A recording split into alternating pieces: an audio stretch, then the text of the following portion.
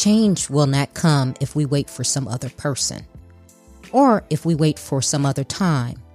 We are the ones that we've been waiting for. We are the change that we seek. That is a quote by President Barack Obama.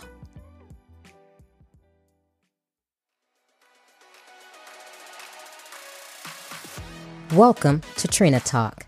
This is the podcast where guests share their stories of pursuing their passions, living a fulfilled life, and empowering others.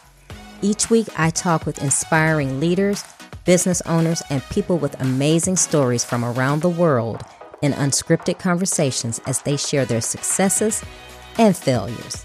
This podcast is all about empowering you to keep striving in your personal and professional life. I am your host, Trina L. Martin. Welcome to episode 147. The topic of this week's episode is Restore and Revitalize. My guest this week is Storm Cunningham. Storm is an author, former Green Beret scuba medic, and executive director of Reconomics Institute, the Society of Revitalization and Resilience Professionals, which help ensure that communities worldwide have certified revitalization and resilience facilitators. Hi, Storm. Welcome to Trina Talk. Hey, thanks for having me on your show, Trina. Thank you for being here with me. I am so excited to speak with you. You're doing some amazing things, and actually things that I think I'm going to learn a lot from, as well as the listeners. So before I start, usually how I start off the interviews is I always ask my guests to tell the listeners who you are and how you came to be the Storm that you are today. All right. Well, boy, as you can probably tell from the image here, that's a long story. So let me just get started with the portion that relates to what I currently do, which is focused on basically restoring the planet and revitalizing our communities, which got started on a full-time basis back in 2002 when my first book, The Restoration Economy, came out. And it picked up when my second book, Rewealth, came out from McGraw-Hill in 2008. And really kicked into high speed last year when my third book, Reconomics, came out, and I launched Reconomics Institute, which is certifying people to become revitalization and resilience facilitators, where they basically fill in the big missing gap in community revitalization efforts that causes most of them to fail. Wow. Okay, so you said a lot of stuff that I'm pretty sure the listeners are going to be like, what is that? So society revitalization and resilience. Break that down exactly. What does that mean? I have an idea and I think I know, but I don't want to say something that's incorrect. So go ahead and just tell us what that exactly means. Sure. Well, revitalization really varies according to a particular community. I mean, in some places, in general, it just means bringing a place back to, or a thing back to, vibrance and health from a state of being less so. But how it takes form in communities depends on what their primary problems are. In some communities, it's environmental justice. The people are just suffering from pollution and various other things that impair their health or their quality of life or their economic opportunities. In some places, it's recovering from bad planning, where planners rammed highways through the middle of neighborhoods decades ago, and they separated, fragmented the neighborhoods so they can no longer function effectively. And now people are living next to a noisy, ugly urban highway. Other places, like mining towns and timber towns, exploited all of their natural resources, and that was their only source of income. So once their forests were all cut down and their mines were depleted, the community basically had no reason to exist anymore. So their revitalization is more focused on repurposing the whole community. how can we come back to life in a way that's different from our old way? So it just changes. Some places focus on contaminated properties, some places focus on historic buildings, other places focus on the economy and jobs, other ones on social issues, like safety or policing and things that cause people not to want to live in a place. So revitalization takes many forms. Resilience tends to be a little more general in that basically it's just the ability of a community to withstand traumas and stresses and still bounce back or bounce forward. Even better is, not just come back to the way things were, but come back to a better place so that such traumas don't happen again. Wow. Very interesting and very necessary. So before you got into doing this, what did you do before? Oh, wow. If you go way back to after high school, I spent 3 years as a hippie, hitchhiking around the world looking for truth, and ended up hitchhiking across Europe and Southern Asia all the way to India and Nepal. That was back in the days when you could hitchhike across Southern Asia without stepping on landmines. And, it was a beautiful place back then. And then after about 3 years of that, within just a month or so of getting back to the States, after 3 years of hippiedom, I was in the Army and became a Green Beret on a scuba team. And that introduced me to the idea of actually being paid to do stuff that other people paid to do. Where the Army sent me to Key West to learn to scuba dive, and thought, wow, this is pretty neat. They're paying me to learn something that other people go out of the way to pay for. And that kind of spoiled me. And I decided for the rest of my life, I want to do something for a living that most people would do for fun.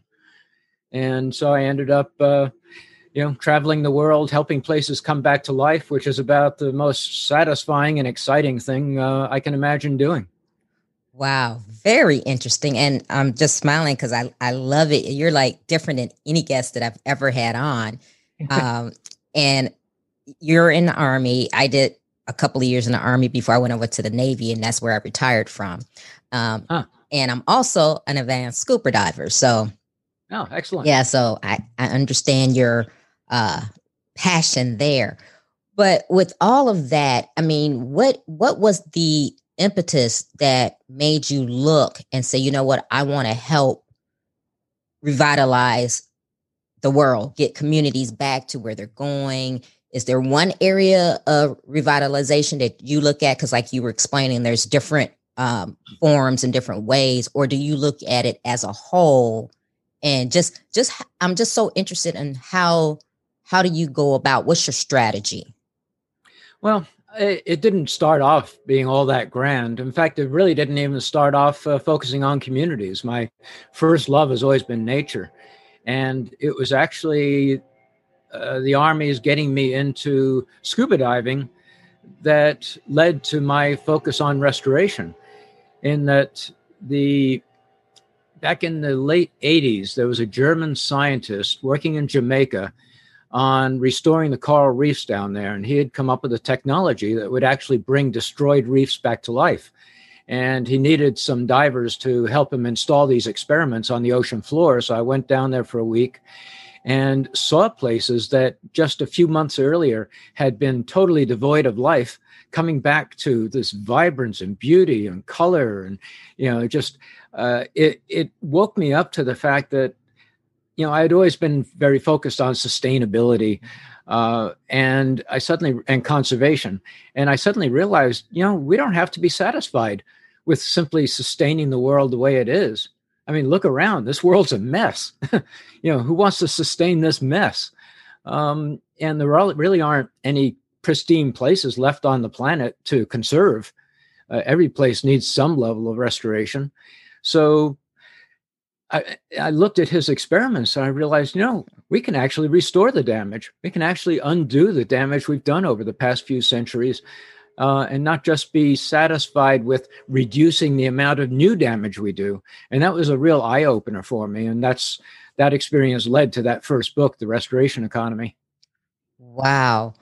So then my next question is, how do we do that? How do we go about restoring all the damage we have done, instead of, like you said, just trying to prevent. So it's, instead of trying to mitigate something, how do we say, okay, this is what we have? Because, we're not getting any more land.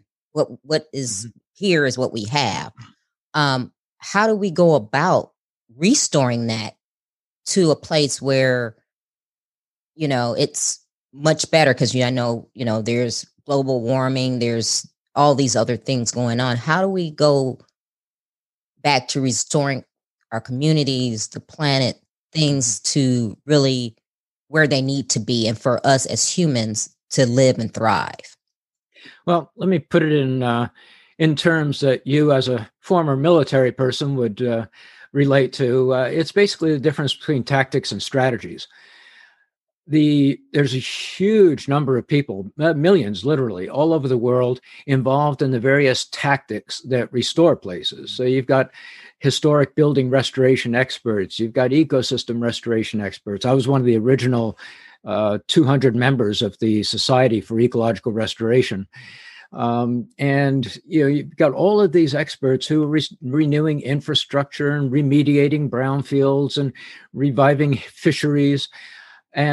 But those are all basically technical disciplines. They're absolutely necessary. Nothing useful is going to happen without these technical disciplines. But where I really focus, and this is the word you used earlier, was strategy. It's kind of the missing element in many places, is that they want to, communities want to revitalize, and they just focus on the tactics. They just issue RFPs and bring in experts to do projects. And they might have tons of really nice projects going on in the community, but they don't really have an overall strategy to revitalize the place. The big goal, the revitalization, gets lost in all of the little projects that contribute to revitalization. And I've been to many cities that are spending literally billions of dollars on redevelopment and renewal and revitalization projects, and are still not getting the revitalization because not only don't they have a strategy, they don't have a process. I mean, every business person on the face of the earth knows that to reliably produce anything, you have to have a process. Right. Doesn't matter whether you're a farmer producing crops or a manufacturer producing cars, you got to have a process. But community leaders don't seem to know that. The process is totally missing. And like I said, it's all just stop, start, project by project. Makes great sense. And it's interesting because I'm listening to what you're saying, and I totally get it, totally understand. And I can see that in the big city. So I live here in Houston, and probably 10 years ago, whatever, they decided we need to build more freeways, right? So, and it's still going on. But I'm thinking, I always think to myself, how did you build, Texas is like the biggest state in the country, right? So how did you build a city without the proper infrastructure? And how are you going to create now a proper infrastructure when everything is built up? So I totally understand your strategy and what you're doing.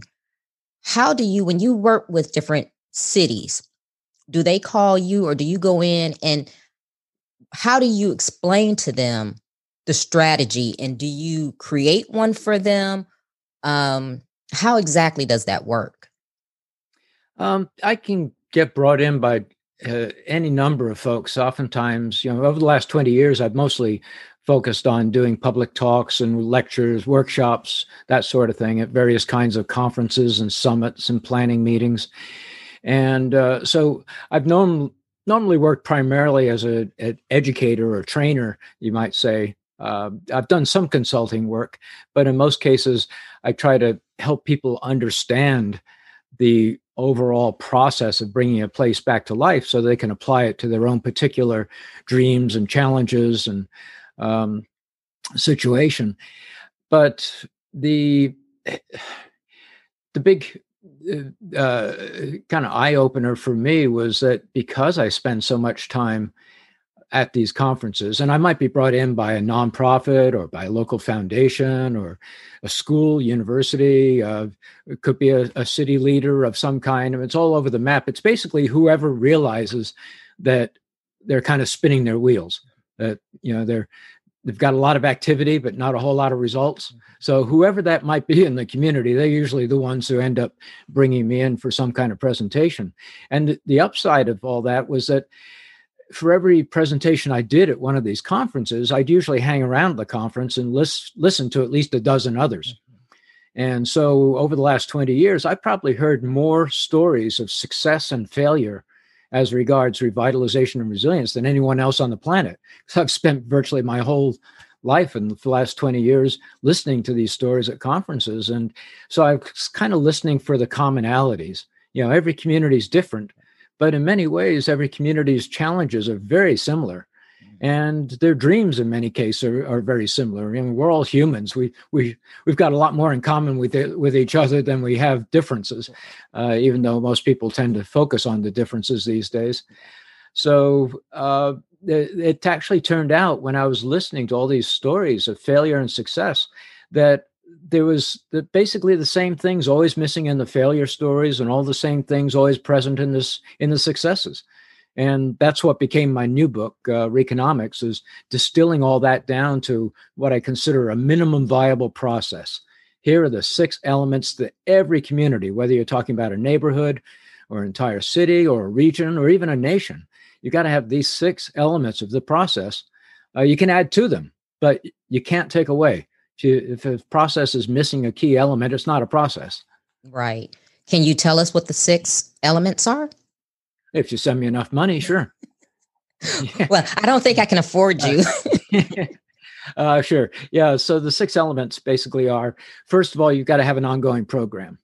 You got to get out of this stop, start, project by project mode, have an ongoing revitalization program that's going to last beyond the current political administration.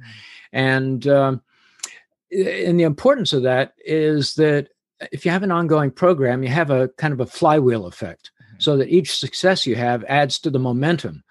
And every year becomes easier. Every new project becomes easier because it's building on the momentum of the previous projects. So you got to have that ongoing program. As soon as you've got that ongoing program, which could be housed in a local nonprofit or any trusted community institution, the first action is to create a shared vision for the future. And a vision basically is just a cohesive set of goals. And the every community seems to have a visioning session these days. It's really popular. The trouble is that most communities stop there. It's a feel-good sort of thing where you say, okay, now we've got this vision, and somehow people think that because they've got a vision, it's going to revitalize them. And a vision by itself is just a daydream if you don't have a strategy for achieving it. And so the next step is to create that strategy to overcome whatever the primary obstacles are to achieving that vision. And it's amazing how many community leaders don't even know what a strategy is. Oftentimes I'll ask a mayor who's just said, I'm going to, we're going to revitalize this place. And I'll say, oh, that's great. What's your strategy? And he or she will reach up onto the bookshelf and pull down a 300-page comprehensive plan and says, here it is. And I say, no, that's a plan. What's your strategy? And they'll say, oh, well, yeah, okay, our strategy is to increase our quality of life and our jobs and create equitable revitalization for all. And I'll say, no, that's a vision. What's your strategy to actually achieve that vision? And about that point, they get a little frustrated. And if they're intelligent, they'll say, okay, what exactly is a strategy? Right. And the only function of a strategy is to achieve success. It's the only reason it exists. It's your path to success. And in most cases, a strategy can be just a few sentences. Yeah. Because if you have to write it down, it's too long to remember. And if it's too long to remember, it's not going to influence your decisions on a moment-to-moment basis. And, in a battle situation, when you're in the field, you got to be able to make decisions that serve your strategy on the fly. You don't have time to read a book.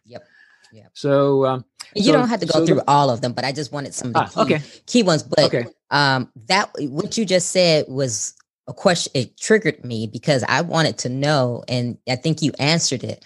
But once you are in, how many of these cities, counties, whatever that you work with have actually gotten and understood what you said, and then you could see that, okay, they're now taking the right path, or do they, like you said, get the 300-page binder down and that's where it ends?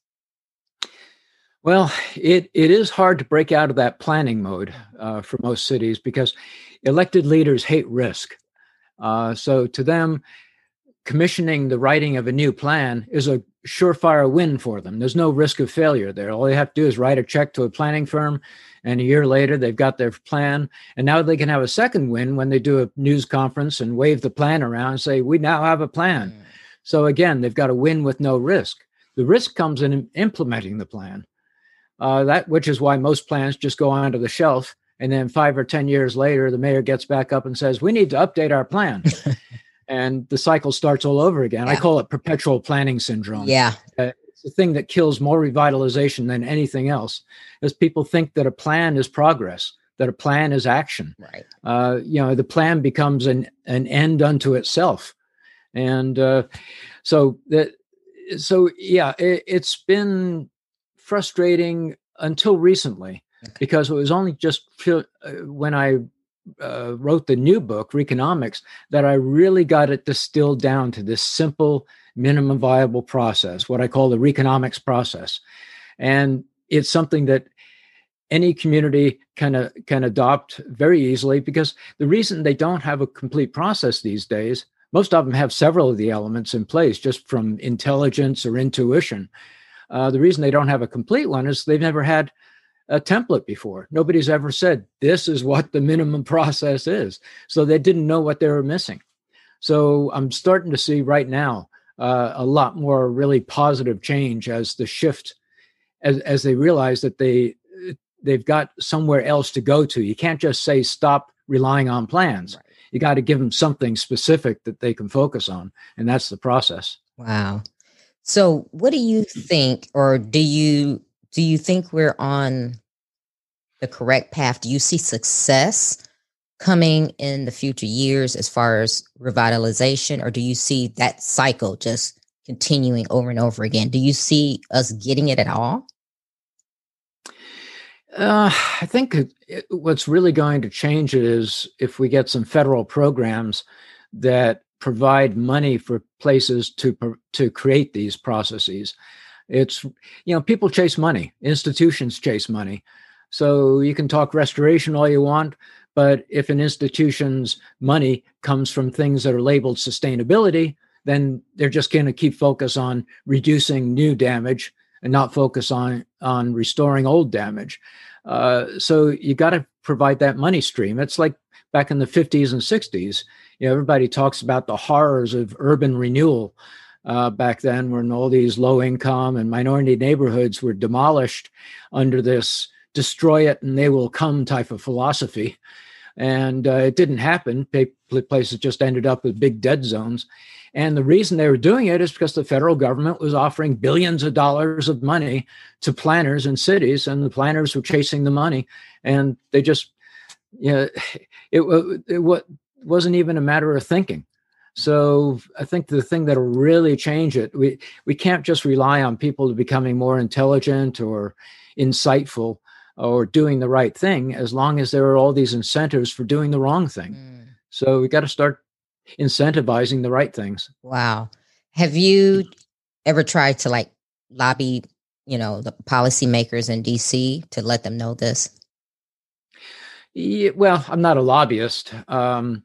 Or go before them, or whatever. I do live here. I've lived here for over a quarter of a century, so I know the workings of Capitol Hill probably better than at least people who don't live here. Mm-hmm. But I'm not really an insider. But I do get called in from time to time by folks who are working on some new bill, and they need some language in there related to revitalization, because it's one of the most popular political promises. Yeah. When have you ever heard a politician not promise revitalization? Yeah. So problem is that most politicians have no background in revitalization, so they don't have the qualifications to make the promise, which is why the promises almost always end up just being empty campaign promises with no results. But most of the stuff I get involved with on Capitol Hill is more limited type stuff, focused on watershed restoration or brownfields redevelopment. There aren't that many big thinkers who are thinking about the revitalization process itself for communities and the country as a whole. And when they are thinking about revitalization, they're usually just pulling a few of the usual levers, tax rates and employer incentives and that sort of stuff. They're not really thinking in a process way. Yeah. So I'm hearing you say, yeah, it's a lot to be done, and I don't foresee things going the way they should go, because like you said, it's a cycle. It's, campaign promise is one of those things that it sounds good. You get everybody on the train, but then it never goes anywhere. Yeah, there is another way to do it. And that's the way I've been focusing on since, like I said, I'm not a lobbyist. And I don't have the money to buy politicians to get them to do the right thing. So the other way is simply to get the stories of success out there so that people can realize what is possible. And they can realize that you can actually bring a neighborhood or a community back to life, even if you're broke right now. You don't have to wait for federal or state funding to come in. There are things you can do right now that will increase confidence in the future of the place. And that increased confidence in the future will attract residents. It'll attract investment. It'll attract employers. That's kind of the universal goal, is to increase people's confidence that the future of a place will be better than it is now. And that will attract all the resources you need to actually make it happen. So off at the top of your head, what are some success stories that maybe one or two that you can briefly touch on? Well, probably the first city I ran across that created a complete revitalization process was Chattanooga, Tennessee. And you're not old enough to remember Walter Cronkite. I am. No, I am. I'll be 50 on Sunday, and I remember Walter. Oh man, Cronkite. Yes. Are you kidding me? I'm not. Yeah, I thought you were in your 30s. So back in the early 70s, Walter Cronkite got on national TV and said Chattanooga is the filthiest city in the United States. And he wasn't wrong. You had to drive with your headlights on in the middle of the day. The air quality was so bad. And that was just one of their problems. I mean, they had severe racial problems, crime problems, economic class problems. It was very much a rich people sitting on top of the hill type of situation there. And all of a sudden, after Walter Cronkite insulted the community on a national basis, they decided, okay, we're going to clean up our air. And the EPA had just been created, and they had just come out with the Clean Air Act. And the citizens actually worked together, cleaned up their air, became the first city to win the Clean Air Award. And that showed them that they could actually work together. For the first time, they realized we can actually work together to achieve something. And so they said, where do we go from here? And they said, well, let's revitalize the whole place now that we've got started on the air. And they put together a complete revitalization process, the ongoing program, the vision, the strategy, the policies, the partnerships, and the projects, and very quickly became a poster child of revitalization. Back in the early 90s, when I first visited Chattanooga, I was walking around downtown and came across a large group of Vietnamese people, and they were all in suits. And so we started talking, and it turned out they were all government officials from Vietnam who'd flown all the way to Chattanooga to see the Chattanooga Miracle. Wow. Really? Yeah. So why can't we use Chattanooga as a model for other cities? Oh, you can actually. In fact, I did a whole case study on it in that second book, Rewealth. It came out from McGraw-Hill in 2008. It told the whole process. And the interesting thing was that the feedback I got from the folks in Chattanooga when they read that chapter was that, wow, until now we never knew how we did it because, nobody gave them a process up front. They just cobbled it together on a day-to-day basis based on common sense and intuition and all of that. And it wasn't until I documented why it worked that they realized why it worked. And so, the model is right there. Just need more people to actually become aware of it. Yes. So you've talked about your three books in between here in the conversation, but you have the Reconomics Institute. Tell me a little bit about that. Well, that basically takes the key lessons of that the third book, Reconomics, and turns it into a certification program for people who want to become revitalization and resilience facilitators. So they're the folks who can show up at a planning meeting or city council meeting or whatever.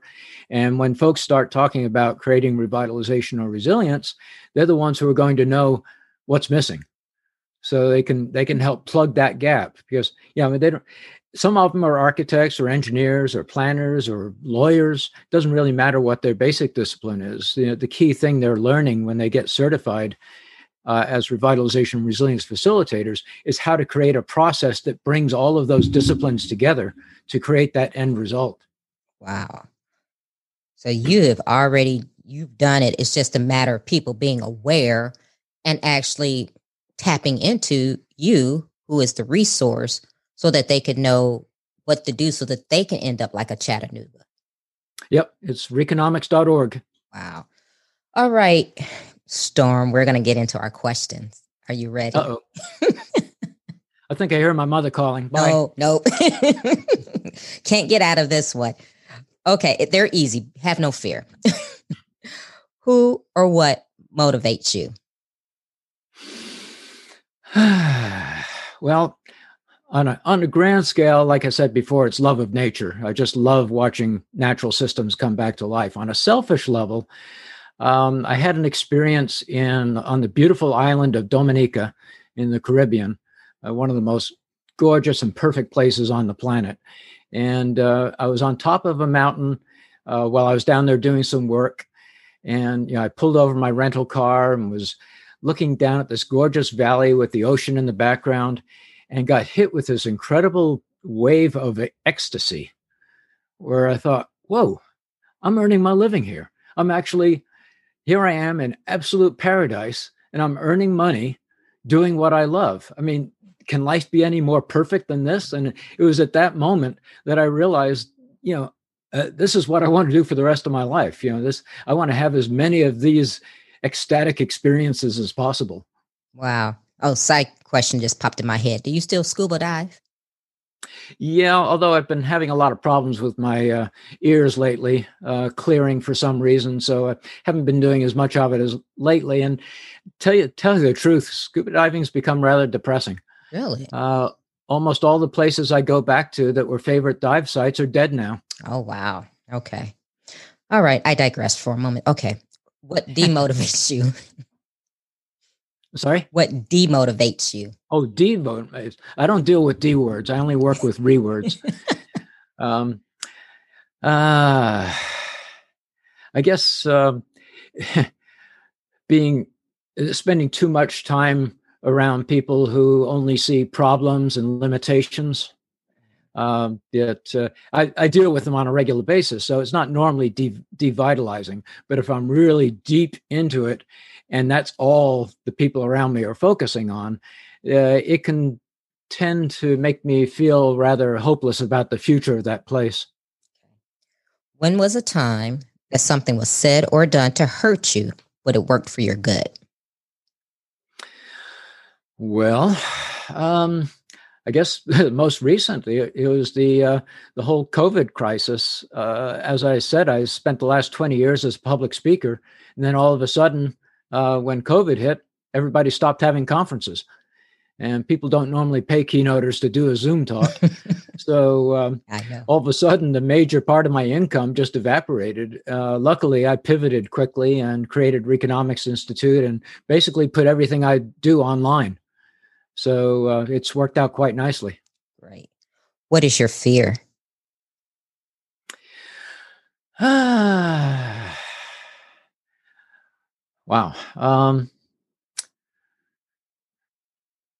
Boy, that's hard to say. I've got to honestly say it's been so long since I've felt fear. I guess the biggest danger that I need to be afraid of is getting too comfortable with success. because that's where the rot starts. Yeah, that's a good figure. Satisfaction and comfort. Yep. Is there a time when you wish you had done something that you didn't? Yeah, that describes most of my life. All of my biggest regrets came from things I didn't do, not from things I did do. Right.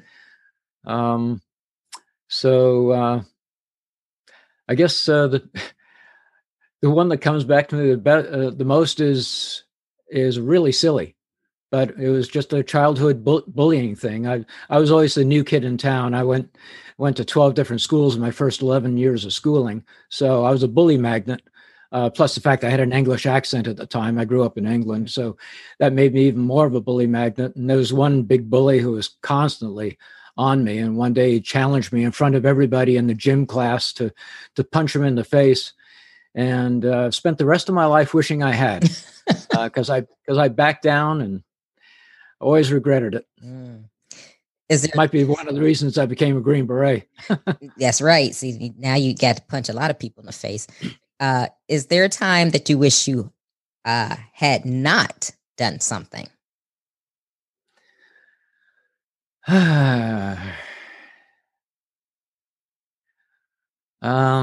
Well, I've been a lifelong motorcyclist, and I was racing my brother one day and came into a really tight turn and hit the rear brake instead of the front brake, and really wish I hadn't done that. Wow.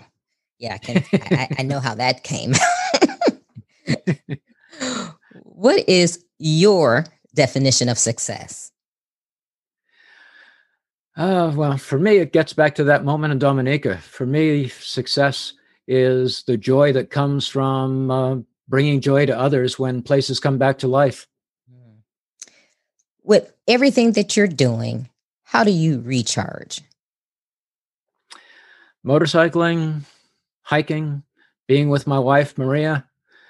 She's a doctor of Oriental medicine, so she's restoring me constantly. As a matter of fact, the name of her practice is Wellness Restoration at wellnessrestoration.com. So, it's nature in general. What are you awesome at? Oh, and by the way, I should mention that what we restore restores us, and what we revitalize revitalizes us. So basically, the way I earn my living revitalizes me. That's great. So, what are you awesome at? Awesome or awful? Awesome. Okay. I make a pretty good pad thai. Oh, really? I love cooking. Oh, I didn't expect that. So that's why I asked these questions. What do you want your legacy to be? Well, if it said something on my tombstone, which I don't want, since I just want to biodegrade in nature some way. But if there were a tombstone, I would just want to say he left the world a better place. Great. Storm, give the listeners one motivational takeaway. Wow, I think I already did it. What we restore restores us, and what we revitalize revitalizes us. So if you're feeling in any way devitalized or in need of restoration, just look around at someone or some place that's got some problems and help them revitalize. Yeah. Storm, go ahead and tell the listeners how they can connect with you, your books, your website. If they want to join your institute, give us the whole 9 yards. Probably the easiest thing would just be to go to my public speaking site at stormcunningham.com.